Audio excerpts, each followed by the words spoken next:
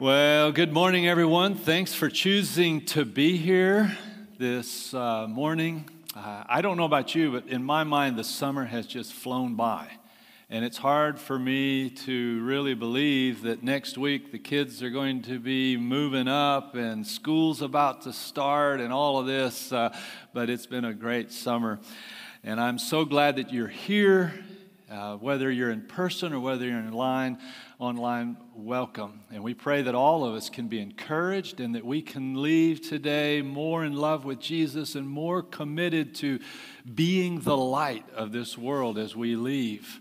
We want everyone in the world to know our Jesus. I'd like to just let you know before we get into our text of 3 families we'd love for you to remember in your prayers. First of all, Dallas Ramsey's father, Kenneth, passed away last Thursday, so we need to remember them.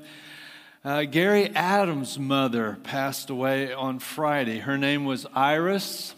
They called her Honey. I love that, Gary. She was 101 years old.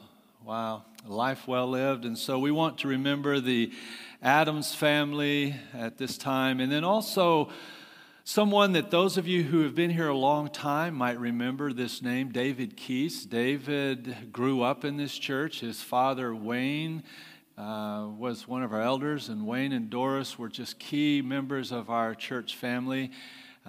David passed away yesterday. And many of you may not know David, but you might know David's son, Jeff. Jeff and Lauren have been here the last 4 years or so. Jeff just finished his PhD and is now working in Atlanta. We need to remember the Keese family in our prayers as well.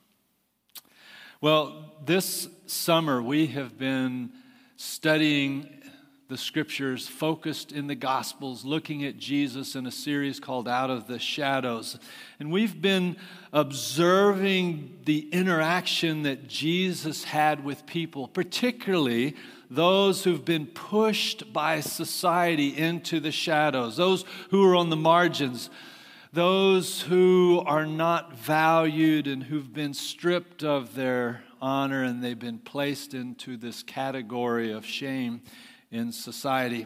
Today's going to be the last of our lessons, and over the past 9 weeks we've been noticing a pattern that every interaction that Jesus had, Jesus always brought God-inspired justice and God-inspired mercy to those that he was able to touch and those he was able to be with. He healed them physically. He restored them spiritually. And I think that as disciples, we need to realize that this is our calling as well. This is our calling to imitate our teacher, to imitate our Lord, to live as he lived as individuals and also as a church. Today's text is going to be in John chapter 7. And we're going to start in the last verse of chapter 7. We're going to go through chapter 8, verse 11. If you'd like to open up a Bible, you may have brought a Bible with you. You can start turning there. If you'd like to use the Pew Bible that's in front of you, it'll be on page 757.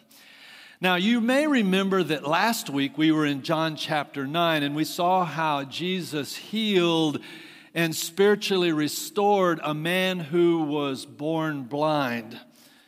This week we're going to go backwards in time just a little bit. We're going to be in the same city, Jerusalem. And we're going to be at the temple during the same time period, the Feast of Tabernacles.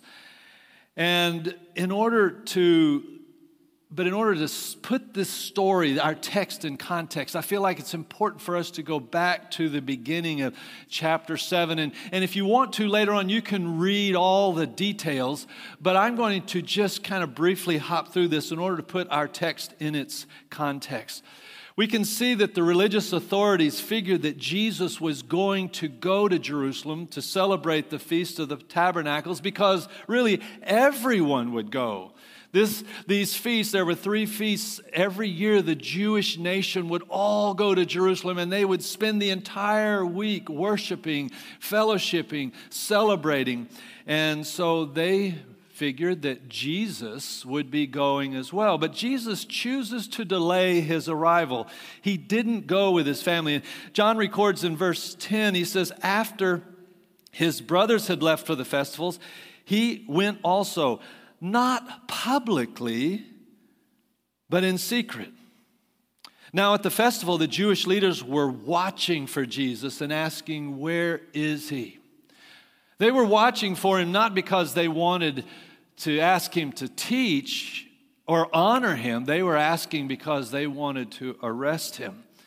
We continue reading in verse 14. Not until halfway through the festival, and this is the festival of the Feast of Tabernacles, not until halfway through the festival did Jesus go up to the temple courts and begin to teach.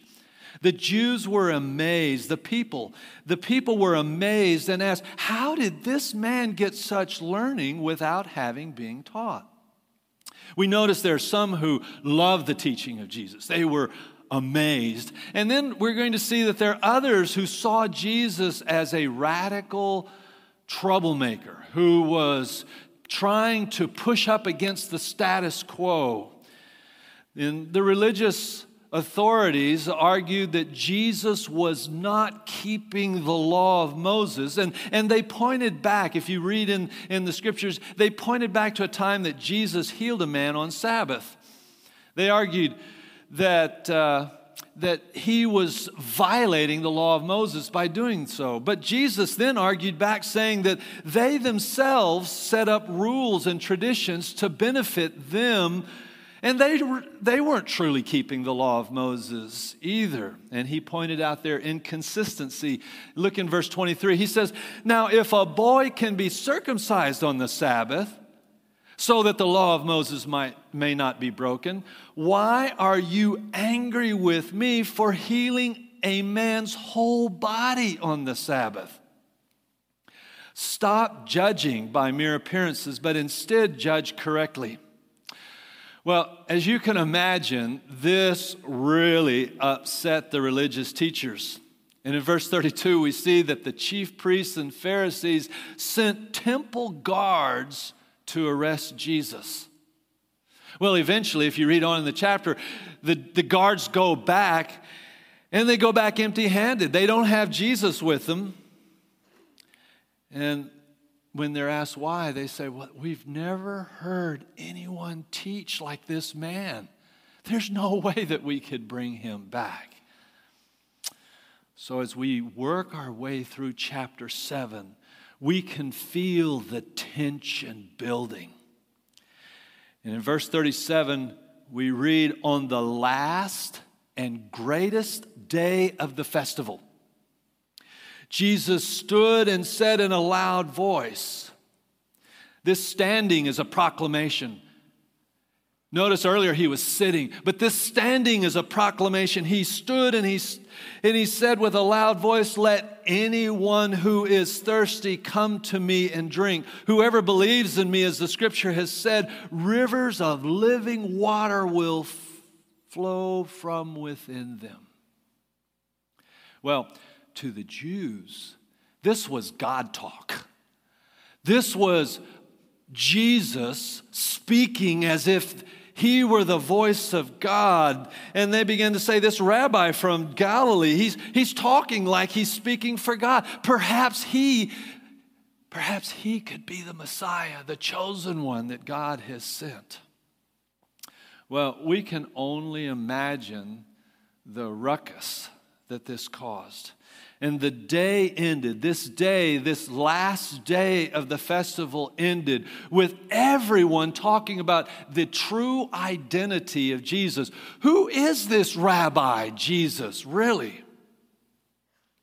So our text today begins in verse 53, the last verse of chapter 7, when it says, then they all went home. Well, the word then means that it's connected to the narrative that has come right before it. They all went home. Well, before we jump into the text right here, I feel like we've got to talk about something that you may have already noticed there in your Bible. There's this phrase, it may be a footnote, it may be just in block letters. Somewhere there, probably in your text, you'll read that the earliest manuscripts and many other ancient witnesses do not have John 7:53 through 8:11. If your Bible has this, raise your hand, let me make sure. Okay, all right. What is going on here? Well, Mark, Luke, and Matthew were written before John.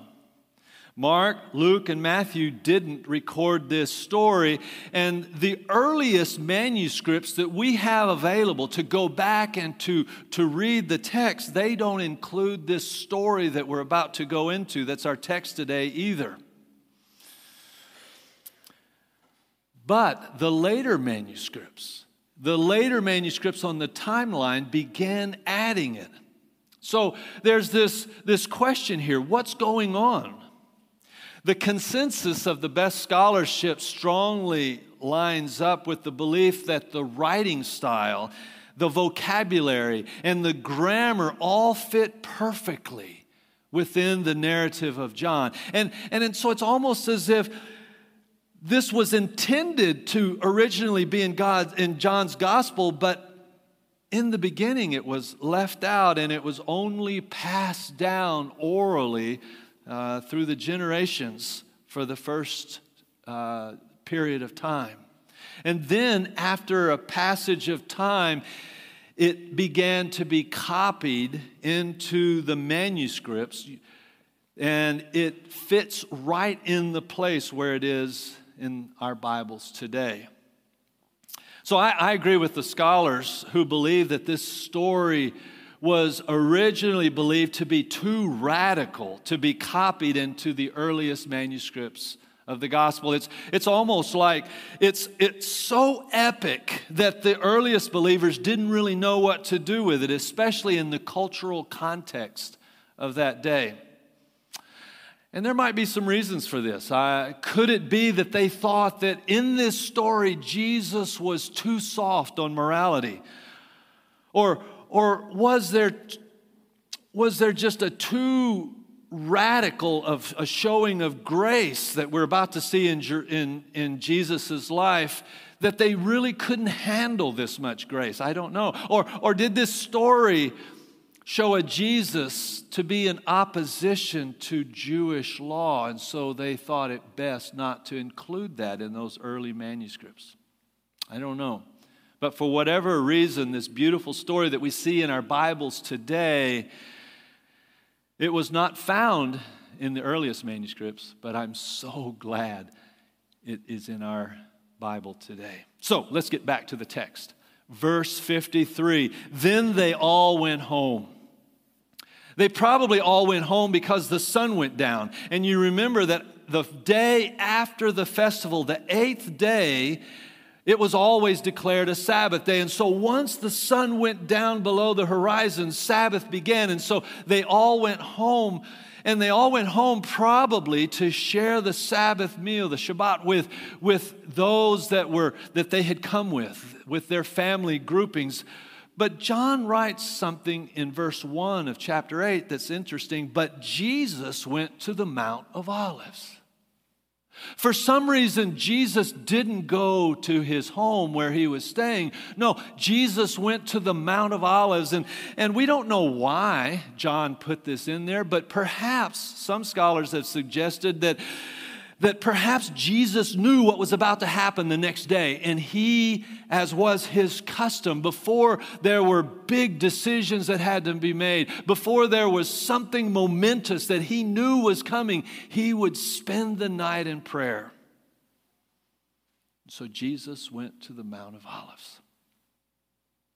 At dawn, verse 2, he appeared again in the temple courts where all the people gathered around him, and he sat down to teach. This is the 8th day of the festival. This is Sabbath. And even though the day before was very tense, Jesus gets up with the sun, and there at dawn he's to be found in the temple, and he's set down to teach.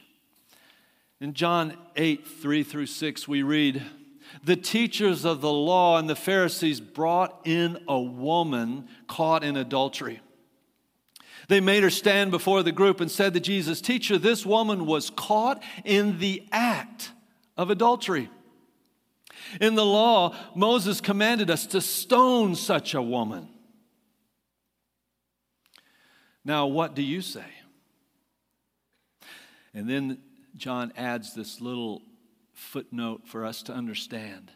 They were using this question as a trap in order to have a basis for accusing him. It's obvious that the religious authorities didn't like the way the day before had ended, and they needed to find a way to discredit Jesus before his influence grew even greater.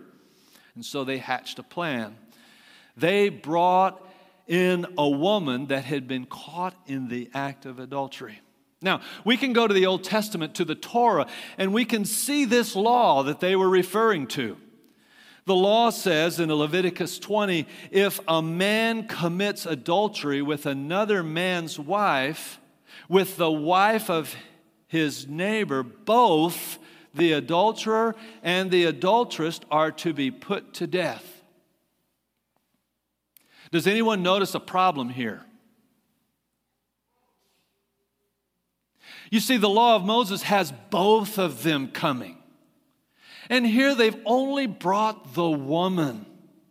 Where's the man? To me, this looks like a setup.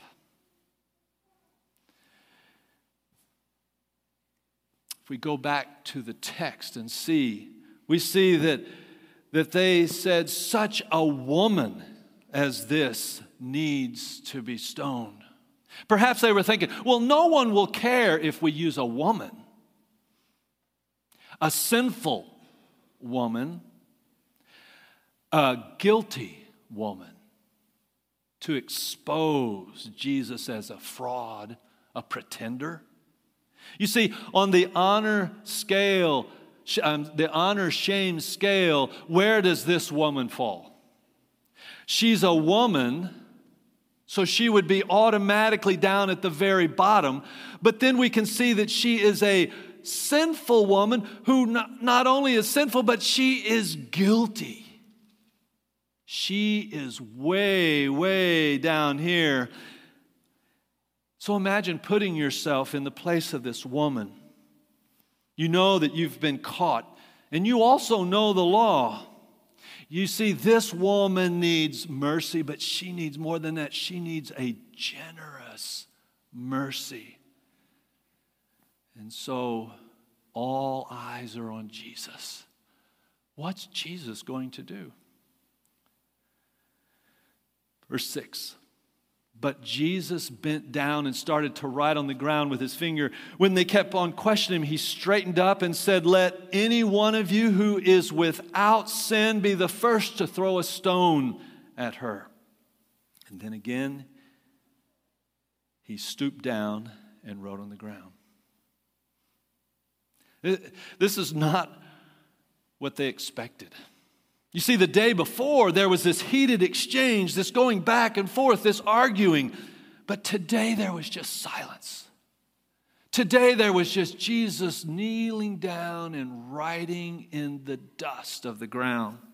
Now, it's interesting that there are very strict Sabbath laws. And the curious thing is that if you wrote with ink, it was considered a violation of Sabbath because that would be contributing to the collection of your works. But they actually said that it was okay to write in the dust, in the sand, in the dirt, because that doesn't last. The wind would wash it away. The shuffling of feet would take it away. But the question remains, it always seems to pop up at this point, is that what did Jesus write in the sand? Scholars have no idea. You can find a wide range of thoughts. Could it be he wrote every one of their names? Could it be that he noticed who was looking over his shoulder at what he was writing, and he wrote down a sin that they were guilty of? Could it be that he actually wrote Leviticus 20 verse 10 and was circling the word both? I don't know. There's no way for us to know. But my favorite guess that I've heard so far is that Jesus wrote a scripture. And the scripture that I think that he wrote, and I'm not right. I don't know what Jesus wrote. I'm just guessing, and my guess is as good as your guess. But my guess, what I like to think about, is Jesus writing down Jeremiah 17:13. And you have to remember that these men were like walking Bibles. They had the entire Hebrew scripture, what we call the Old Testament. They had the entire Old Testament memorized. And you could start a verse and they could finish. They played games like that. That's what they did for fun. They played scripture games. Who could finish the verse? Listen what is written in Jeremiah. Lord, you are the hope of Israel. All who forsake you will be put to shame. Those who turn away from you will be written in the dust, because they have forsaken the Lord, the spring of living water. Oh, I love this verse because it seems to fit the context. I have no idea if this is what Jesus wrote, but I love it. And in my mind, that's what I see Jesus doing. But whatever Jesus wrote, it had this huge impact. Verse 9 continues, at this, those who heard began to go away one at a time, the older ones first, until only Jesus was left with the woman still standing there. They began dropping their rocks, these rocks that they'd planned to use to harm the woman. They dropped them on the ground and they began to walk away until it was only Jesus and the woman, and perhaps those who had come just to hear Jesus teach earlier that morning. They were his crowd of witnesses. And Jesus, in verse 10, straightened up and asked her, woman, where are they? Has no one condemned you? No one, sir, she said. Then neither do I condemn you, Jesus declared.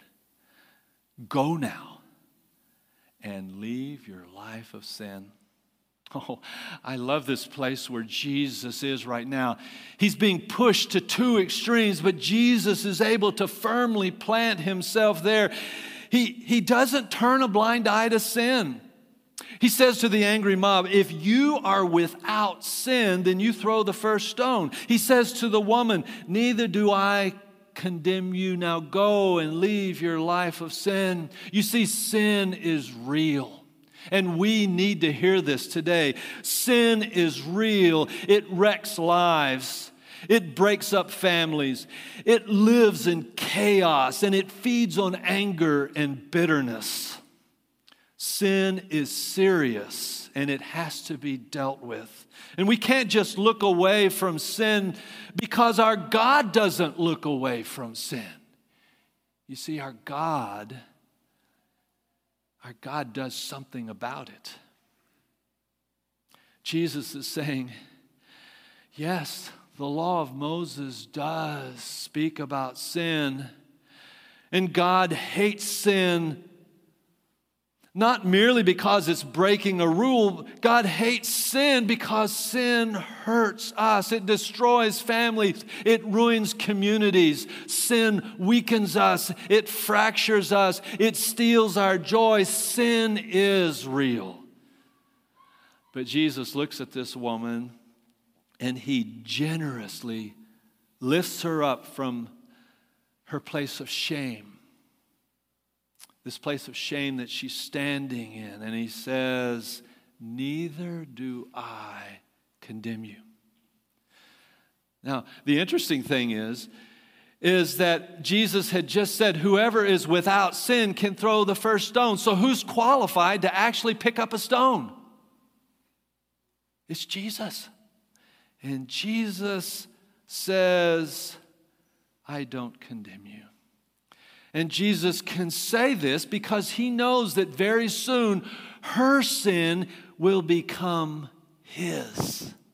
In fact, Paul, decades later, writes this. He says, God made him, Jesus, who had no sin, to be sin for us, so that in him we might become the righteousness of God.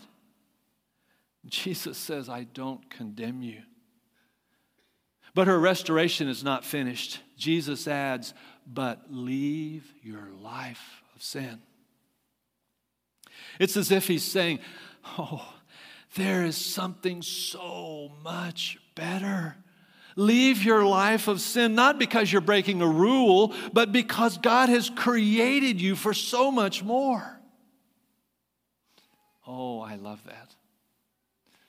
And I'd like for us to end this series, Out of the Shadows, with the words of the Apostle Paul that he wrote decades later. Formerly known as Saul, the judgmental persecutor, but now Paul, the ambassador of grace to the world. He's been reflecting on these words that he himself has heard, neither do I condemn you.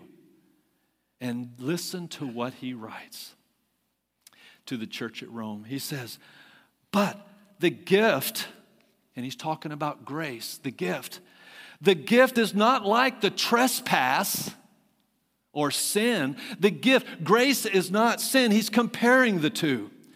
For if the many died by the trespass of one man, he's talking about Adam here, the first man. If many died by the trespass of one man, how much more, he said, did God's grace and the gift that came by the grace of the one man, Jesus, overflow to the many?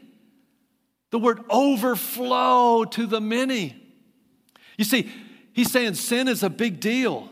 And yet how much better is the gift, grace, than the trespass, sin?